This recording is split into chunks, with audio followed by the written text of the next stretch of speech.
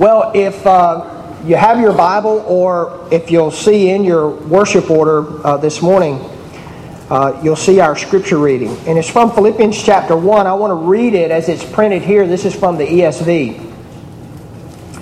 This is God's Word. For to me, to live is Christ, and to die is gain. If I am to live in the flesh, that means fruitful labor for me. Yet, which I shall choose, I cannot tell. I am hard-pressed between the two. My desire is to depart and be with Christ, for that is far better. But to remain in the flesh is more necessary on your account.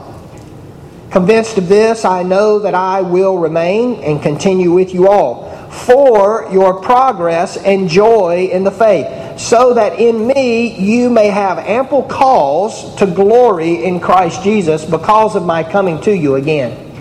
Only let your manner of life be worthy of the gospel of Christ, so that whether I come and see you or am absent, I may hear of you that you are standing firm in one spirit, with one mind, striving side by side for the faith of the gospel, and not frightened in anything by your opponents. This is a clear sign to them of their destruction, but of your salvation, and that from God. For it has been granted to you that for the sake of Christ you should not only believe in Him, but also suffer for His sake, engaged in the same conflict that you saw I had and now hear that I still have. The grass withers and the flower fades, but the word of our God abides forever and ever. Would you pray with me? Father, we thank you for your grace. We thank you for your mercy. And Lord, we thank you for the gift that is your word. And we ask, Father, that as we come before it this morning, that you would open our hearts to it. And Lord, that's not just words we say in a worship service before we come to the preaching of the Word. Lord, that is our heart's cry. We need you to speak to our heart. We need you to open our hearts to the truth that we might grasp it and that it might grasp us. Would you help us in that? Would you help us in that? We pray, Lord, that we would see Jesus even this morning. For we pray it in His name. Amen. Well, our focus this morning is on this phrase, really, in verse 21, for me to live is Christ. What does that mean? What does it mean to live a life that is Christ? What does that mean? Oftentimes when we come to this passage, what we do is we focus on the upgrade. There's an upgrade that's here. Have you seen that? For me to live is Christ, but to die is an upgrade. It's gain, and we focus on that. We talk about the fact that, we live in this world. We live as Christians, and God has come and saved our soul through the blood of Jesus Christ. And we have the assurance of sin, and we have ministry, and we labor for Him, and we see victory and growth in our life and all those kinds of things. And, that's for me to live as Christ. But to die is gain. And we focus on the upgrade. And that's a good thing to focus on, but I'm not going to do that this morning. I don't want to do that. We ought to focus on that at times, that as we face our inevitable death, as we face the death of those that we know and love, this is a very encouraging verse. But I don't want to focus on the upgrade this morning. I want to focus on something else. I want to focus on this life that is Christ. What does that mean? And would you say that of you? Would you say, yes, for me to live is Christ? We think of this in terms of the spiritual greats, I think, most often. We sort of think, well, yeah, I've read about people whose life is Christ. One of my missionary heroes is Adoniram Judson. Perhaps you've heard of him. He was the first American missionary sent overseas. He labored the first 4 decades of the 1800s in Burma. And an incredible story. The biography of his life is amazing, really and truly. So he goes to Burma, right? And his goal ultimately is to, he wants to translate the entire Bible into Burmese. Now realize there's not a single Christian there. There's no work that was going on when he got there. He wants to translate the Bible into Burmese, and he wants to plant a church. His goal is a church of 100 members. He labors for 14 years and is between 5 and 7 converts over 14 years. And all he has done with regard to Bible translation is a little Burmese grammar. Can you imagine? 14 years of labor. As well, in those 14 years, his wife died of disease and his children.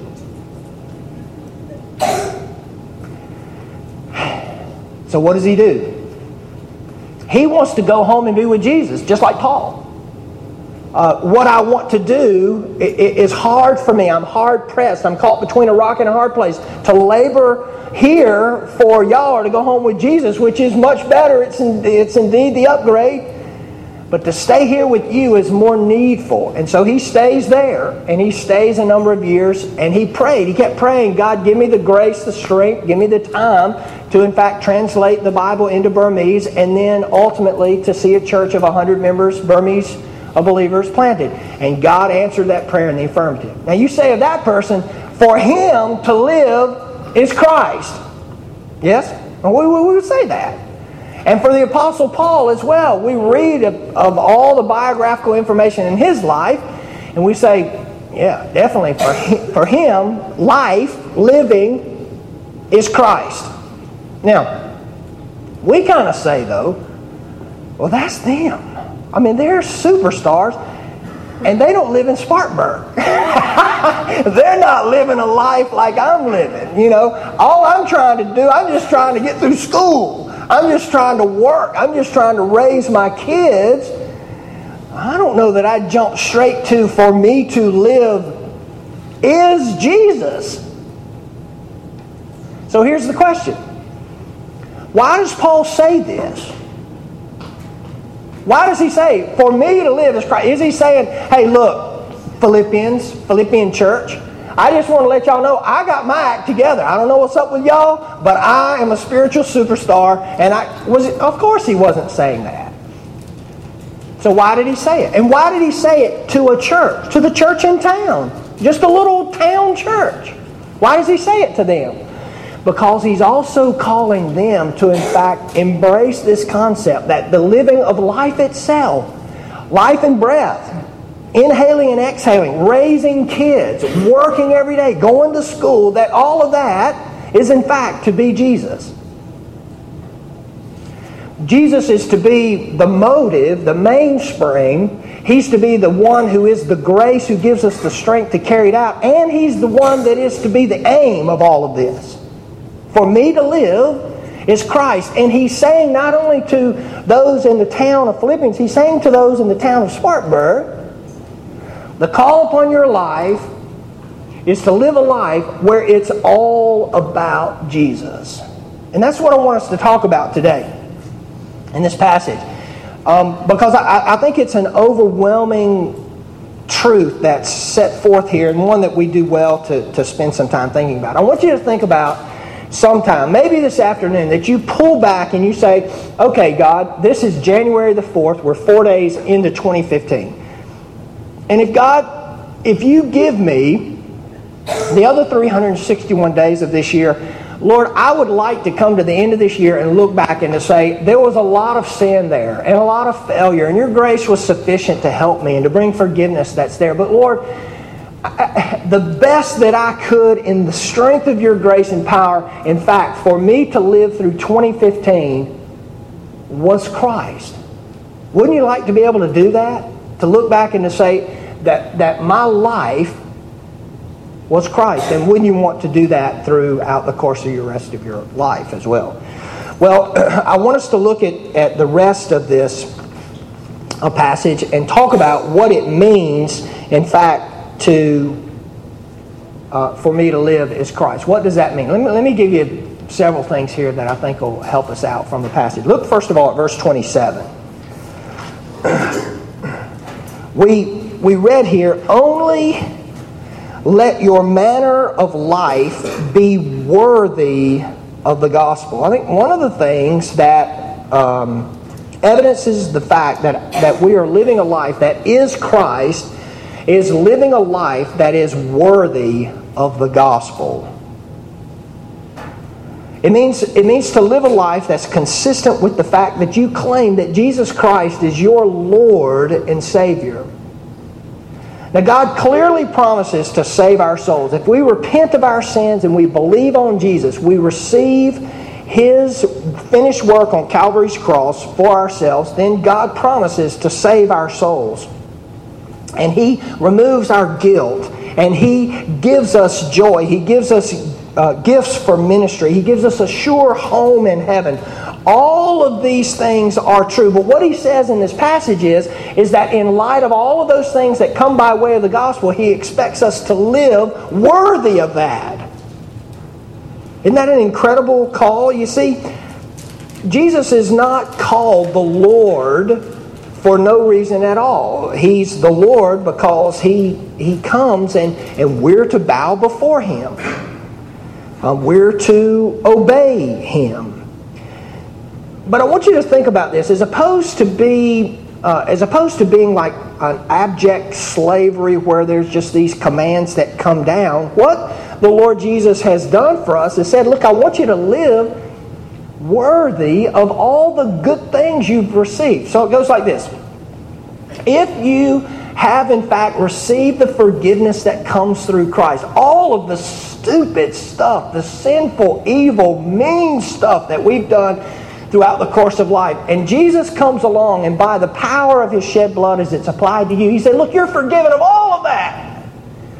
It's in that light that Jesus the Lord says, I want you to live worthy of all of that kindness and generosity and forgiveness and grace and mercy that comes to you. I want you to live worthy of that. I want you to live consistently for that. You see, what He's calling us to as His Lord is to realize that as I draw breath, what I'm going to do is I'm going to breathe for Jesus. And if I go to school, I'm going to go to school for Jesus and for His pleasure. Yes, I want a good job where I can make a living and those kind of things, but ultimately what my schooling is all about, what my job, my vocation is all about, is ultimately about Jesus. It's just a vehicle for glorifying the Lord because that's why I have life and breath. For me to live is Christ. You see, the way that I live, the way that I raise my children is to be Christ, is to be for His glory and for His pleasure, ultimately. When I go to the gym and work out, it's to be for the glory of Christ. It's, we often think, I want to lose a few pounds and all those kind of things. At the end of the day, the way we eat, the way we exercise, all of that is ultimately to be for Christ. For me to live is Christ. The way that I buy cars, the way that I buy groceries, is to be for Jesus. It's to be motivated by Him. It's to be for the goal of Him. Every aspect of life. What's interesting about this passage in verse 21, in the original language, there's no verb to be. Which means that it reads literally like this. To live, Christ. To die, gain. The is dropped. And what that says to me is that there is a spotlight that drops down on this passage of Scripture that sort of scrapes away everything else about life and says, to live, Christ. There's nothing else that's mixed in with it or should be mixed in with it. You see, what Paul wants us to understand is that all the aspects of our life are temporary. And yet, even as they are temporary, they're all to be for Christ. You think about it. Wealth is temporary, but it's to be used for Christ. You think about all of your social contacts. You think about all of the social media that you're into and how many friends you have on this or that form of media. All of that is for Christ. All of that is for His glory. All of your business contacts, all of your professional successes, all of that's temporary. It's going to pass. It will not last eternally, but it's all for Christ. It's all to be seen as something that we lay at the feet for Jesus and to be used for His glory. They're not goals in this life, but they're tools for serving the Lord Jesus. Now, what does this mean? What it means is that for me to live as Christ, it means that I will live a life worthy of the gospel. It means that your Bible will be close at hand. Your Bible is going to be close at hand. You got to be in it. You got to be reading it. It's got to be soaking in your life. In it, you're going to be looking for guidance and direction. You're going to be looking to the hand of the master as the maid looks to the hand of her mistress. I'm looking for direction, Lord. I'm looking for guidance. We're obviously going to be in God's Word and finding direction. If we are going to live that life that's worthy of the gospel, it means to live consistent with His Word. And let me just say this, my friend, if the only exposure to God's Word is the sermon that you hear at Pine Street, let me say it's just not enough. You have a great pastor in Justin Kendrick. He is a great preacher. But getting that for 30 minutes every week is not enough. It's just not enough. It's not enough for you to live a life worthy of the gospel. We've got to have more there. You see, we have to read the Word. We have to study the Word. We have to take notes in it. We have to meditate on it. We have to mull it over until it becomes part of us, until it's sort of instinctive, almost reflexive to respond in terms of the Word that comes for us. And let me just say this, that there are tons of helps for us in reading the Word of God. Let me give you one suggestion, and I found this very helpful. Last year I read through the Bible completely online. And so many of you are far ahead of me in terms of computer technology. The website is ewordtoday.com. ewordtoday.com. You can read 50 different English versions of the Bible there, and it'll split it out in your daily reading so that at the end of the year you come through and you've read the whole thing. There's a thing you can click on there, and you can read parallel versions at the same time. It'll even put interlinear Greek and Hebrew in the text as well if you want. All kinds of helps like that. That's just one side. I got an email this week from Ligonier Ministries, which is R.C. Sproul, and there were at least 25 links to different Bible reading guides on the net. Wonderful references for us to be able to get through the Scriptures in the course of a year. So there's really no excuse for us not to read the Scriptures. There's no excuse for that. Let me read you a great quote. One of my favorite authors is Kent Hughes. He wrote a wonderful book called The Disciplines of a Godly Man. And in it, he talks about the reading through the Scriptures. He says this there. He said, you can never have a Christian mind without reading the Scriptures regularly, because you cannot be profoundly influenced by that which you do not know. There it is. And is that not true? I mean, we wouldn't argue with that. He goes on and he says here, if you're filled with God's Word, your life can then be informed and directed by God. Your domestic relationships, your child rearing, your career, your ethical decisions, your internal moral life. The way to a Christian mind is through God's Word. We got to be in God's Word in order to conduct ourselves worthy of the gospel, so that we can say, for me to live is Christ. There's a second thing I want you to see about a life that is Christ, and it's this. It's found in verse 25. Let's look at that together. It says here in verse 25, you'll see that it ends with this reference to progress and joy and faith. That Paul is going to remain, he's going to continue, he's going to keep laboring. In verse 24 he says he finds it more necessary, more needful to remain in the flesh, not to go home and be with Jesus, but to remain in the flesh with them. But the goal in his life as for him to live as Christ, one of those main goals in his life is their progress and their joy. So again, why does he say this? I believe that is one of the main goals for our life as well. That is, we are trying to live a life that is Christ, that it will be about the progress and the joy of others. Now let me ask you how you think about that. Do you think that way? Do you think about, okay, what good am I being for the progress of other people? I want you to think about the intensity of this passage. Let's back up just a step. Think about how intense Paul is as he lays this passage out. He starts by saying, "For me to live is Christ." That overwhelmingly powerful statement. Then he follows up and he says, "I'm hard-pressed on either side. There's a sense in which I just want to go home and be with Jesus. But it's more needful that I be here for you, and that I'm laboring for your progress and for the joy in your own life. Only let your conduct," the only kind of conduct that needs to be going on is that which is worthy of the gospel. Then he says, striving together for the faith of the gospel. And you get the sense of this great intensity that he's pretty exercised even as he pens this letter to those who are in Philippi.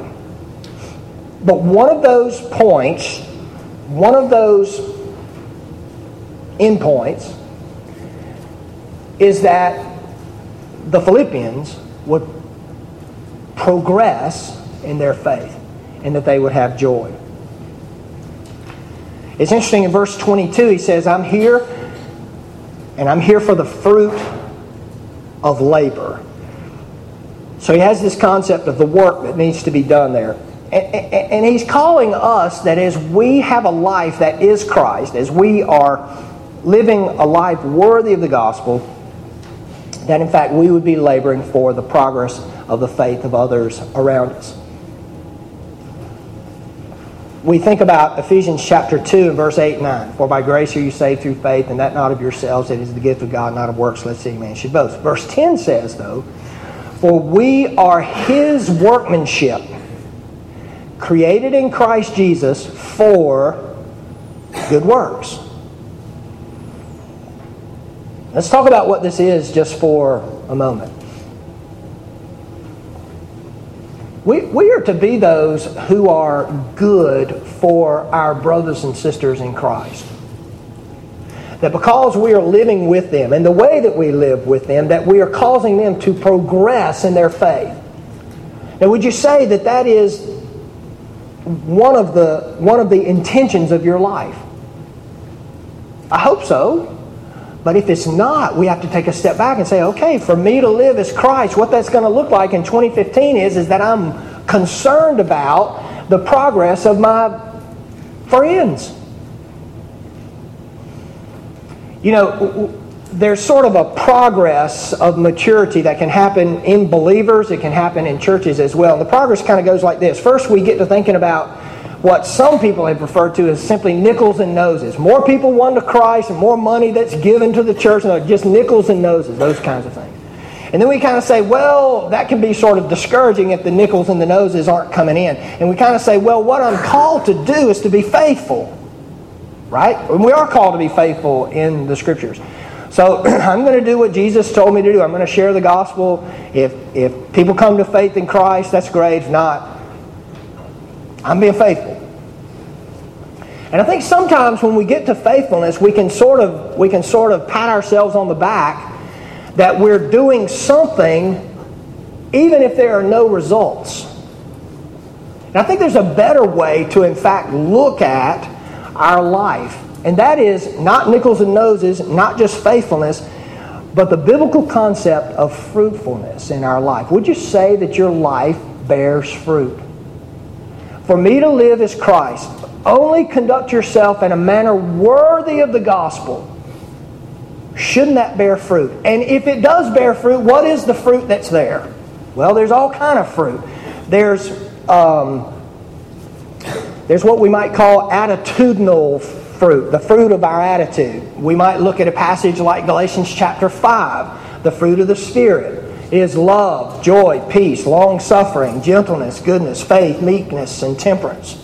Say, how am I doing that? Do I love people more? Is there more joy is there more peace in my life on January the 4th, 2015 than there was on 2014? Fruit here in our attitude.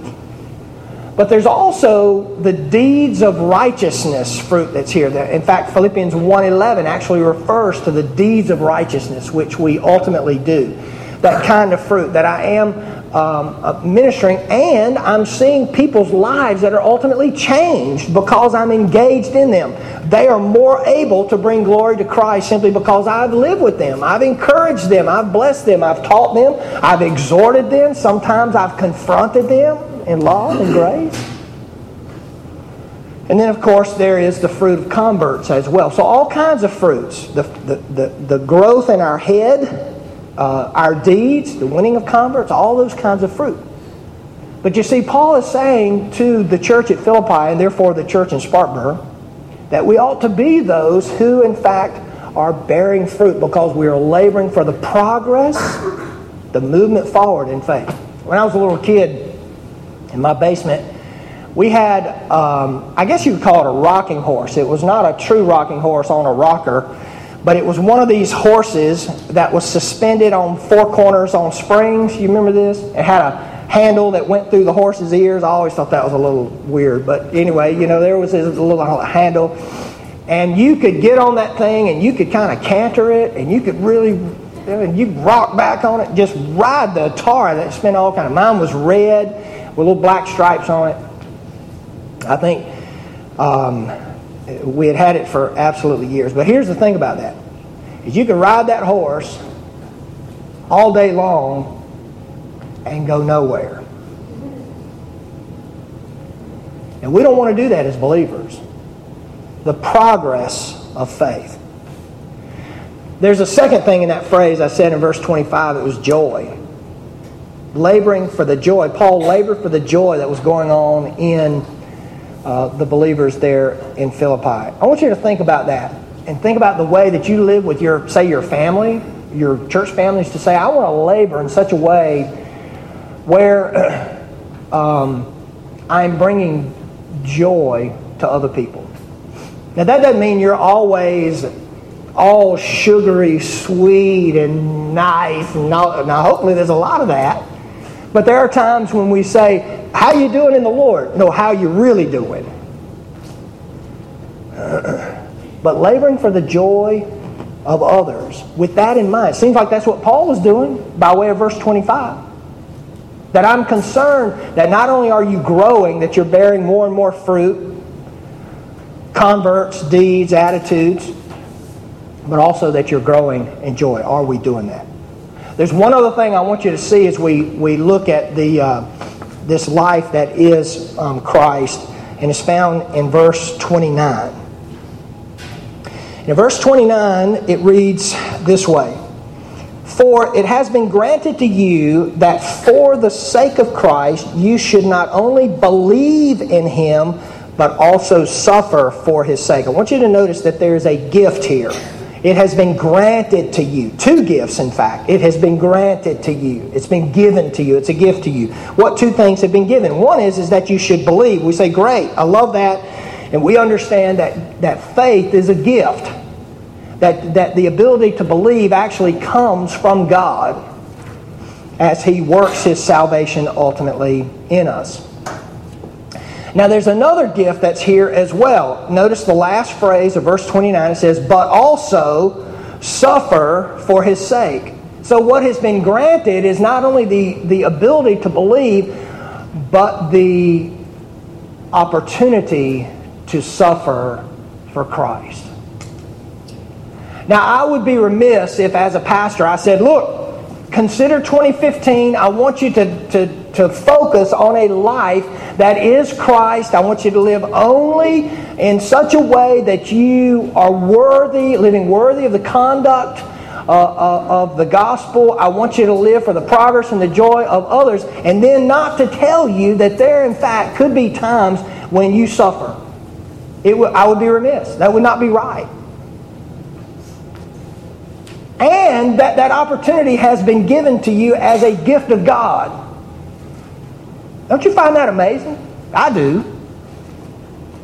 We think, there are entire churches that are founded on the premise that, hey, if you suffer, there's something wrong with you spiritually. Here it says it's actually a gift of God. How might we suffer in 2015? In lots of ways. And we know that our brothers and sisters around the world are suffering in unmentionable ways, unspeakable ways. Their lives are being lost, their health. They're being physically harmed, jobs lost, families separated in horrible, horrible ways. I don't anticipate that for us in 2015. But could we suffer? Yeah. But what is the price for standing up for what you know to be biblical truth? We got to stop saying, I know what the Bible says, but we can't do that. And it may mean that when you say, this is what the Scripture says, and this is what I must do, and this is what I must say to my friends and to my family, and some of them are believers and some of them are not. And they may say, man, you've lost your mind if you believe that. That is so out of sync with what's going on today. Then in fact, there may be some form of suffering that's there. But that's exactly what we've been called to do. It's to suffer. I hope you don't suffer this year. But perhaps it's been granted to us. Perhaps it's been gifted to us to suffer in this year. All right, so let's say we come to January the 4th, 2016, and we look back. Do we have a life that we've lived that is something that is, that we say, though clearly something that has been fraught with sin, I present this before the Lord Jesus as a life that, the best that I know how, by His grace and strength, for me to live in 2015 is Christ. Other than that, there is no life of fulfillment and contentment. So many of us, so many people have gone before us and said, look, I want to live another life and just put a little bit of Jesus on the outside when Jesus is convenient, and that'll be my life. But I don't know about this thing where Christ, for me to live, for me to breathe, for me to work, for me to raise kids, for me to buy cars and groceries, is Christ. I don't know about all that. Let me give you some examples. Many years ago,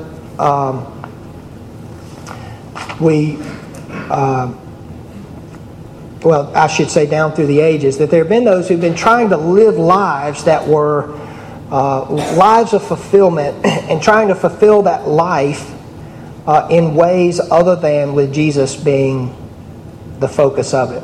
Let me give you an example. Lord Byron, some of you have heard of, was a poet in the 1800s and was well known. He actually wrote the poem Don Juan. But he lived a life of pleasure, if anybody lived a life of pleasure. He gets down to the end of his life, and Lord Byron said this about the life that he had lived. He said, the worm, the canker, and grief are mine alone.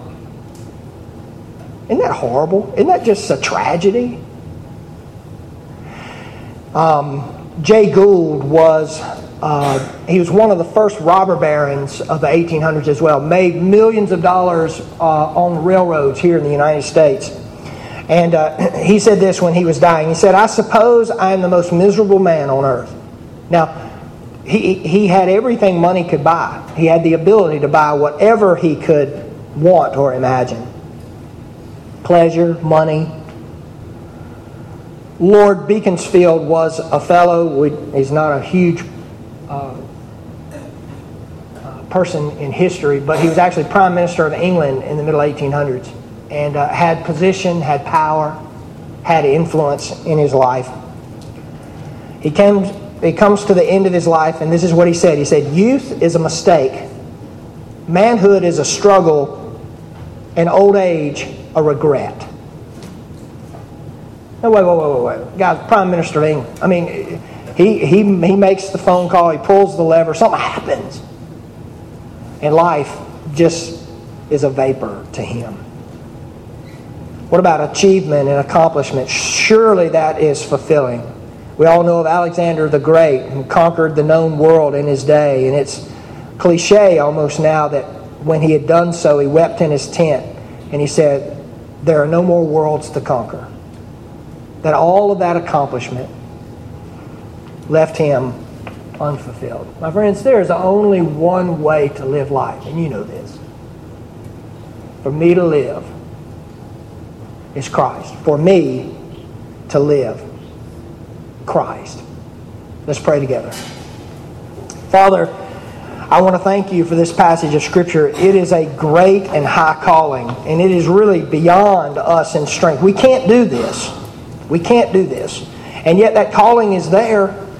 And so what we ask, Lord, is for grace, an outpouring of supernatural strength, that we might in fact have this kind of focus, that we might think these thoughts after you and seek to glorify you as we live. Lord, I pray that we would give some thought, perhaps today, perhaps this week, as to how we'll live 2015. And that our life might in fact reflect, for me to live is Christ, and to die is gain. We ask it in His name. Amen.